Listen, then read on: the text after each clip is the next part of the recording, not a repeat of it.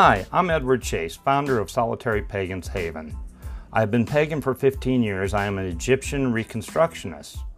I follow Isis as my goddess and work with other Egyptian deities. I am also a member of the Fellowship of Isis. That's just a little bit about me so you know where I come from.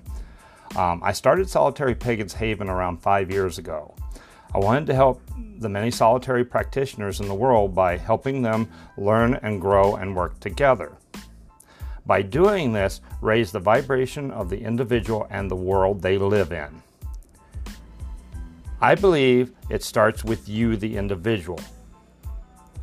Future podcasts to include self-improvement, self-image, spirit versus ego, living in today's world, and using and enjoying your magical spiritual abilities, just to name a few.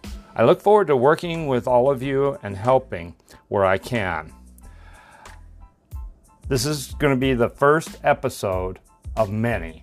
I hope to hear responses from you all. I just wanted to give a little introduction to who I am and what it's about. So all of you have a blessed day.